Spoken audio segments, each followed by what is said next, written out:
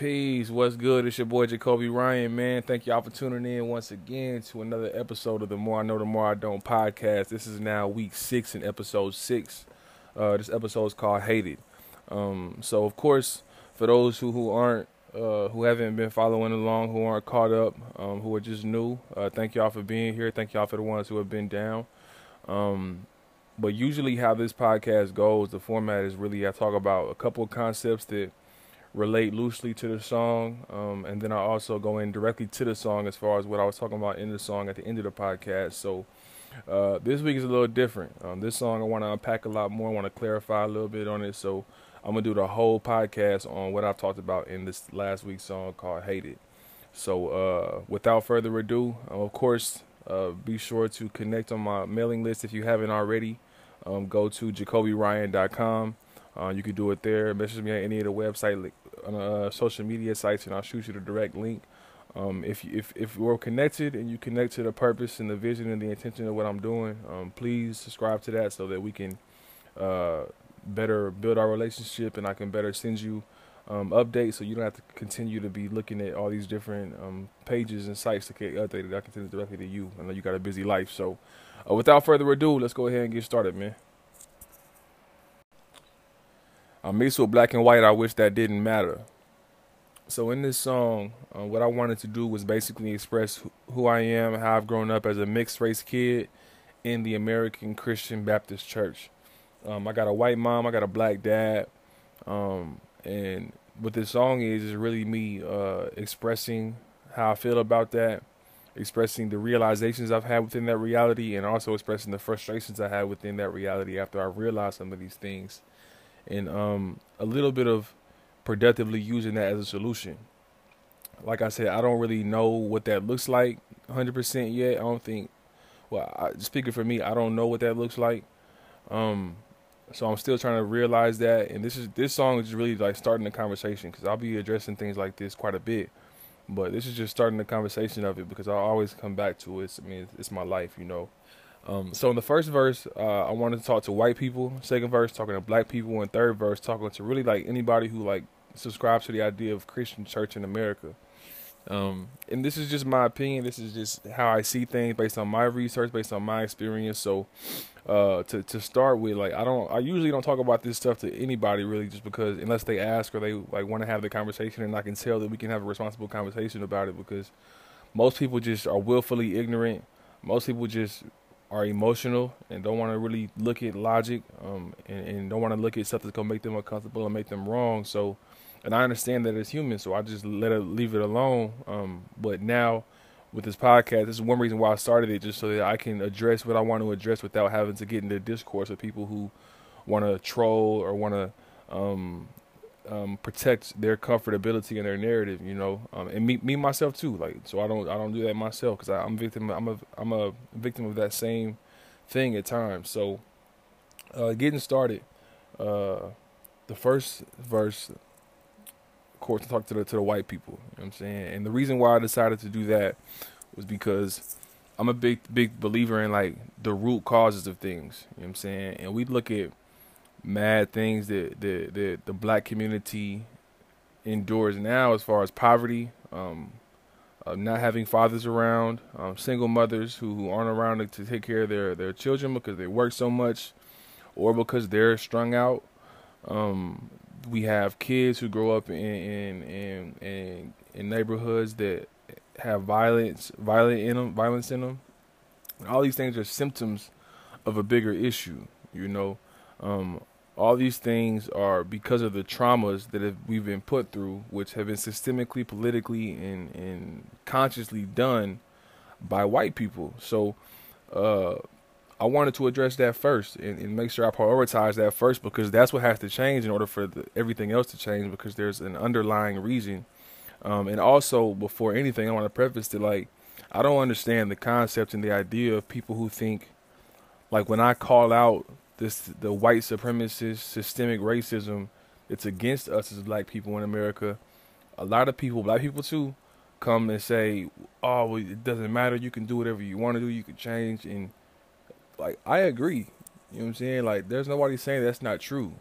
to me, in my opinion, people have to understand that it's not mutually exclusive to want to fight the systemic bullshit that's up against you, the systemic policies, the systemic agendas that are that have consciously been put in place to keep you down and to really make it harder for you, while also controlling what you can control and understanding that you can do whatever the fuck you want to do regardless of that bullshit. Like, those two can exist at the same time. It's not mutually exclusive. So I want to preface it with that.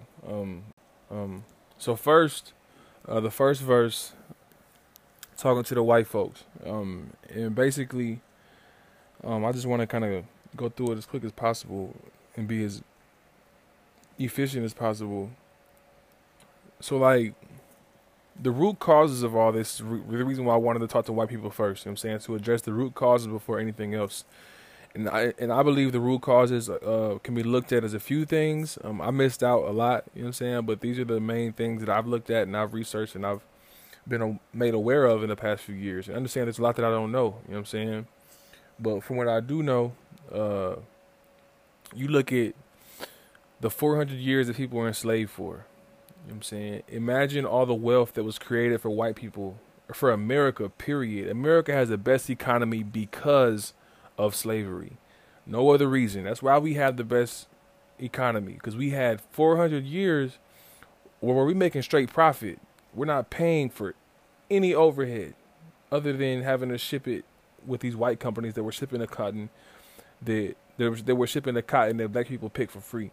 So understand, it was 4 years of straight prosperity that allowed us to have this economy. You know what I'm saying? So let's not let that get lost on ourselves. That is why America is what it is. So imagine all the wealth that was built off of that now continues today. All the people who were able to own their homes.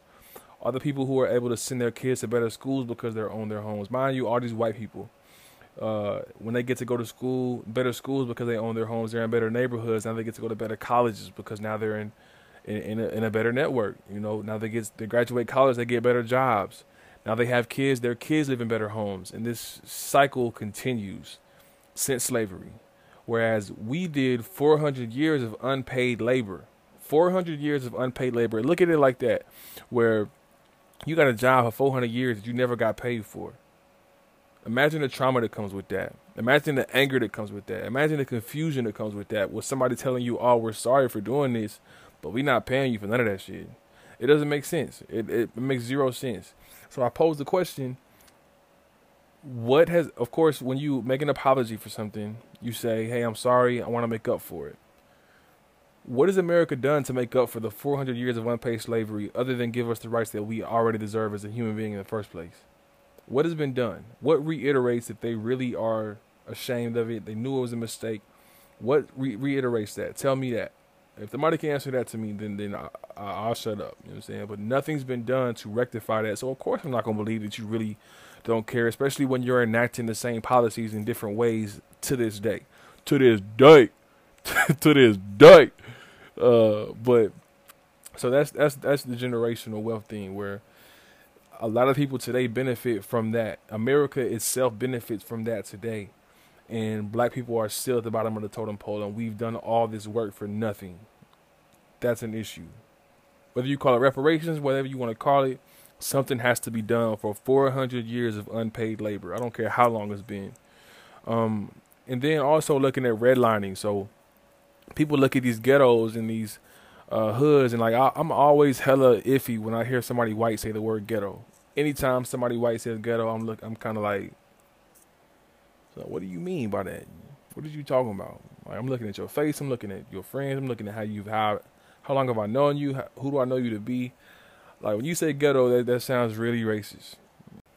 So redlining is first. I want to talk about redlining because every mortgage officer had a map in their office. It had to be one of three categories. It was either green line, yellow line, or red line. Green line said there were all white folks in this neighborhood. You can give them loans. Let them have it. Yellow line was their majority white, but it being infiltrated by minorities, by colored people who are Latinos, Middle East, black people, Native Americans, Asian people. I don't even know if they considered Asian American people in that specific instance. I don't know. But they basically saying you can look at giving them loans, but just make sure you know who you're giving them to. And then the last one, red line, was where mostly black people lived, where minority color people lived, where it was like, no, they don't get any loans to improve their community. No business loans, no home loans, none of that. So that practice is still prevalent today where you see ghettos now. And that's why I feel a kind of way when I hear people say the word ghetto at any time. It just makes me think that maybe they're probably racist or they have some racism in their subconscious they don't know about. And this, whatever you want to, if it's innocent, cool, whatever, I don't care. That's your hate to deal with. But it's just something that I think about when I hear people say the word ghetto. And so the way, and I think a big part of the perception of the word ghetto comes from redlining, where you think, oh, ghetto, you're poor, you're broke, you're makeshift, you're doing these things together, like it's not name brand, shit like that. And I think that's important to recognize because ghettos just didn't happen because black people were lazy and didn't have jobs and they just want to live off the government. Majority of people who live off the government white. So it's not something that people just like didn't work hard enough to get the house that you have. It's that shit was done to literally keep them in these places where it's impoverished, where it's violence, it's anguish, it's proximity. When you look at the same people every day, you know what I'm saying? Like that's systemically done. And that's another reason why shit is so unequal now, is because people like after the World War II, the U.S. gave GI Bills to everybody but black people. Black people couldn't get GI Bills to own their homes. They couldn't get GI Bills to go to college for free. You know what I'm saying? Like that wasn't offered to us; that were offered to white people. So systemically, now you've gone to college. Now you get to get a better job because of that. Now you have a kid. They get to go to better schools. They get to go to better colleges. They get better jobs, so on and so forth. This is a cycle, and it happens, and it happens, and it happens. This is why it's important to look at where it started at and the root problem and fix that. So then we can move forward with the actual level playing field. And then third, the war on drugs, with Jim Crow as well. You know what I'm saying? Started with Jim Crow. I actually read something the other day where they said the civil rights movement was actually the consumer rights movement. It wasn't nothing about civil rights. It was about making sure people can buy from white businesses. And I think that was true. Like when we were black only, white only, of course the perception was created. The black only was lower tier, lower quality, lesser value. So black people coincidentally wanted to buy the higher quality stuff. They wanted to buy the stuff white people bought because this is what was looked at. Like their identity was built in. We're a slave. They're the nice stuff. So we want to get what they have. So we quit funding black businesses. We quit supporting black businesses, and now we're supporting white businesses. So our own economy of the black people is getting torn down, and our own purchasing power and literacy of business is getting dwindled. It's dwindling because we want to buy white. You know what I'm saying? So it was literally just a consumer rights movement, and I can't even say that I really think integration was a good thing. I can't say that with a good conscience. I can't say integration was a good thing. I think if integration was done with the actual intentions that America said they had when they did it, I think that would be a good thing. But the fact that America's always lied and always bullshit and shit like that, like I can't say that was a good thing because it wasn't. I don't think it had the right intentions. If it did, we would have a lot different conversation about these things I've already talked about and going to talk about. So, moving on from Jim Crow, of course, white only, black only. Now everybody can buy everything. Now black businesses dwindle and consumerism goes skyrockets. You know what I'm saying? Because we have the biggest African purchasing power in the world. Now, moving on to war on drugs, of course, once integration happened, a reconstruction happened where white people and black people who were poor was like, man, we the same. Like, there's nothing for us to be tripping about. Like, we're the same. And I think that was noticed by America, which in comes the war on drugs. We got to create more discord. We got to create more separation. So the war on drugs comes in and it says all these black people are doing crack. They're selling drugs. They're heroin. These are monsters. You got people showing people on the news about this person's on drugs and did this to this family and all this like this that goes on now, like fear mongering. And the perception was created that black people are doing these drugs, and so in comes these mass incarceration and mandatory minimums. where if a person is caught with coke, they have 30 years of mandatory minimum jail time, and a person caught with the same amount of crack, or I'm sorry, a person's caught with crack. If a person was caught with crack, they're a minimum of 30 years in jail. But if a person's caught with that same amount of coke, it's like a slap on the wrist. You know what I'm saying? And those two drugs are for different types of people. Crack is in the poor. Coke is in the rich. You know what I'm saying? So make your own assumptions from that. But just the war on drugs, period, and how much incarceration that caused. And also looking at the studies there, if you read the new Jim Crow Law by Michelle Alexander, she talks about how like crime was actually on the decline when that happened. Drug use was on the decline when that happened. They brought in the drugs from COINTELPRO. You can look; these are government documents, and they brought in coke and put it in these or crack and put it in these hoods, and then arrested cats for using it and selling it. You know what I'm saying? So these are all orchestrated and conscious acts by the government against black people. You know what I'm saying? This is documented. So these are all lead up to where we're at today. And if we look at the second verse, where basically I'm just talking about how like even with the bullshit that America's done with us, like we've proven that we can still do what we need to do regardless. And even more so, our ancestors have fought so hard for us that it's disrespectful to them for us to act like we can't do what we need to do with today's playing field. Like, yeah, there's a lot that needs to be changed still. We should still be fighting for it. We should also be fighting with the understanding that I can do what I need to do regardless of all this bullshit, regardless of how things look, even as bad as it may look for most people. And then also, and with that, being able to control what we control and understanding what we control, I think critical thinking about these things and thinking for ourselves is huge, which comes into the third verse, where we talk about Christianity and racism's role in that. You know what I'm saying? And looking at how slavery, I mean, as far as I know, slavery was a big part of an introduction to a lot of black people about Christianity. Like that's how a lot of them found out about Christianity, was through slavery. And looking at you're supposed to be a slave. It's in the Bible. God wants you to be a slave. And then of course the white Jesus.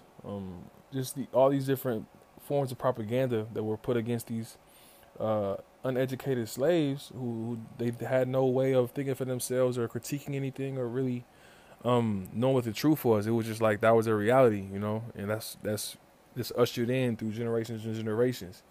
And that's not for me to say that God's not real. That's just me saying that America and how they've taught God is not real to me.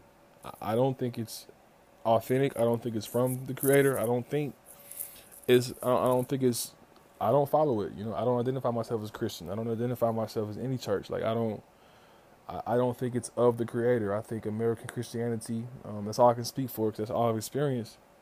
I think it's like in the Bible, there's this big movement that comes in the name of God that is not of God. And I'm strongly, every day, I strongly think more and more that movement is Christianity, American Christianity, that I know how I know it, where you talk about these are the things that are important to you, but your actions show a lot different. And here are some examples where Jesus himself was always around drunks, prostitutes. He was always poor people. He was chilling with them, like he was kicking it with them, like them was his people. Like that's who he spent his time with. You know what I'm saying?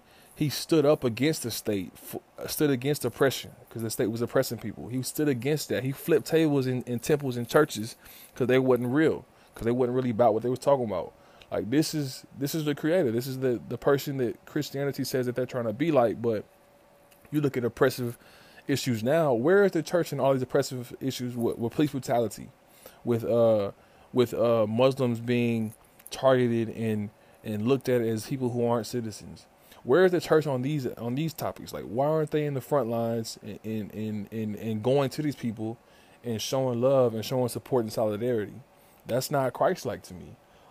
In addition to that, the picture of white Jesus, like I used to help with a youth group at a church a couple of years ago, and I was in worship one day and I seen the picture of white Jesus, and I was just like, man, like if they're so unashamed that they're willing to inaccurately depict the Bible in this way to everybody, this unashamed, what else are they doing that they're unashamed about? And even furthermore, what are they doing that they're ashamed of that's not accurate with the Bible or with the the word of the creator. You know what I'm saying? Like, and that made me think, and I was like, man, I don't want to be associated with that. Like, that's blasphemous. You feel me? And there, we can even go further. And I'm not going to now because of time, but that was the gist of like where I came from. Where it's like now you have Christians say, like they look at Republicans as the Christian party, the conservative as the Christian party, and it's like they say that they can't they don't have money for health care. Where it's like people are poor who don't have health care, and people who have millions getting tax breaks and you don't have money for it. Like one thing I've learned about America is that anything America cares about or think is important, they're gonna make money for. Whether they take it from a different budget or they just literally make more money, they're gonna find money for what they care about. So all the bullshit about it's not possible, it's impossible, all that is it couldn't be further from the truth in my mind. It's like we're in the amount of debt where we literally can't pay back the amount of debt with the money in circulation right now. That's how much debt we're in. There's not enough money in circulation for us to pay back the debt. Like, and you mean to tell me that logic is real? That we can't do certain things? Like, where does logic, what does reason play into America's decision making? You know what I'm saying? Like, where is that ever played? You know what I'm saying? So, I don't hear that. And in addition to that, we can look at, matter of fact, a couple years ago, I used to have a job in at where I was doing something different than what I'm doing now, and I was the only one in the office who I believe who believed in the concept of God. This is back when I associated myself with religion and I was a Christian and I was indoctrinated and all that. You know what I'm saying? So the issue came up about the Capitol, the state capitol, not having the Ten Commandments statue on the ground because there was a devil worshiping group. They wanted to put a devil worshiping statue there too for freedom of religion. So they asked me how I felt about it, and I was like, man, like I don't really care about the statue. Like take all of this shit down. Like I don't. It could be either way, but I mean they could take it all the way down, or they could have all of them up. Like I don't care. They were like, well, I thought you believed in God. Why don't you care? And I was like, I mean, I do. That's why. You know what I'm saying? And they were like, what are you talking about? So I went further and was like, these same politicians who are fighting for this statue to be on the Capitol grounds are the same ones who are voting for capital punishment. So you mean to tell me that you want to keep this statue on the ground, but you don't want to keep the actual commandment that the statue is telling you to do? Do not kill? Like those don't, that doesn't make sense to me. Like I'd rather you follow the commandment and then we look at the statue. Let's take care of the principles and what we doing and the character before the appearance. You know what I'm saying? So I didn't rock with that, and I think that's the case in a lot of Christianity. And what it says is just like, yeah, go to church, feel good for that 2 or 3 hours, and then the rest of the week be who you are, come back and feel good about yourself. Like I was told that 12 o'clock on a Saturday afternoon is the most segregated time in the world or in America, where everybody's apart from each other. You know, they're separated again. You know what I'm saying? So that's where I was coming from on that.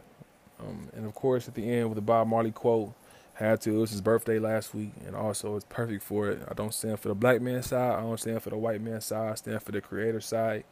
And understand when I say the creator, like I don't mean a man in the sky. I don't mean there's not. I don't put a definition on it. It's just like I don't know what the creator is. Like I don't know how to identify the creator. I just know that there's a creator, and then the closer I get to the creator, the more discretion I have, and the more self-awareness I have, and the more I'm able to like decipher from what's right and what's wrong. And it's not me at all. Like there's nothing about me in place here. Like it's all the creator. And I understand that I don't know much. You know what I'm saying? And this whole journey started a few years ago when I just wanted to find the truth because a lot of stuff didn't add up. And I wasn't asking people because I don't want to ever get anybody else off their own journey, whatever that looks like, for my curiosity. You know what I'm saying? I don't know if people are ready for that. I don't know if people are going to respond well to that. I don't know if them taking that in is going to help them on their walk. So that's also when I realized I shouldn't give advice to people because I don't know shit. Like for me to give advice to somebody else is most likely going to put them even further off the track that they're supposed to be going on because their journey's for them. Like everything they need to do is going to be done by the creator. You know what I'm saying? Like, and also with Christians, when they witness a lot of the times, and I felt this myself when I was a Christian, where like I felt like I was responsible for bringing people to Jesus. Like when I witnessed, you're coming to Jesus because of what I said to you, and I was taking ownership of that, and that's never the case. And I would hound people. I would Bible thumb, and it's like, I mean, I wouldn't. That was never my style. But like that's what I felt like I was supposed to do as a Christian. And of course, with that logic, I'm putting myself in the control of it, and it's like I don't have any control over anything. So now, like, if somebody asks for advice, or if somebody asks how I feel about things, I never tell anybody that this is what you should do. This is how you should feel. I just say, hey, this is my experience. This is what I did. This is how I feel. This is how it works for me. If it's valuable for you, take it. Great. If not, don't. Cool. Like I read in a book a couple of weeks ago, and I'll end with this. That the creator is responsible for applying a story to a person's life. Nobody else is responsibility to do that. Nobody else has the capability to do that. So removing myself from that whole equation was big. But yeah, man. So, man, this was probably the hardest podcast I've done. Just took me a while. I had a lot of anxiety trying to do this, just not because I was scared, but because I wanted to make sure I said the right things. I mentioned the right issues. I had the right words for what I was talking about. I had the right tones. And of course, I'm not any creator's not gonna be happy with their work. They know they could do better, but I'm with it. I think this is effective. And I really got to say a lot of what I wanted to say, and I'll continue to clarify and sharpen and get better at articulating myself. But I think things like this, I got to be better at articulating, because these are conversations that are hard to have, that cause a lot of anxiety to have. But as you get better at these, as I get better at expressing myself and articulating my feelings and using the right words and expressions and correcting myself and understanding when I'm wrong and looking at things from an objective point of view and being able to be effective in that, I think it'll be better for everybody, and everybody should embrace that struggle of trying to talk about things like this and being better at it and getting better at it. So if you rock with this, of course, review, leave the star ratings. That helps my podcast a lot. Subscribe to my mailing list at jacobyryan.com. Shoot me a message on any social media site, and I'll shoot you the direct message for the mailing list. Make sure you listen to Hated on all streaming platforms. Make sure you watch the video on YouTube and Facebook. And video coming out tomorrow. Thank y'all for listening. This is the More That I Know, the More That I Don't podcast. Peace.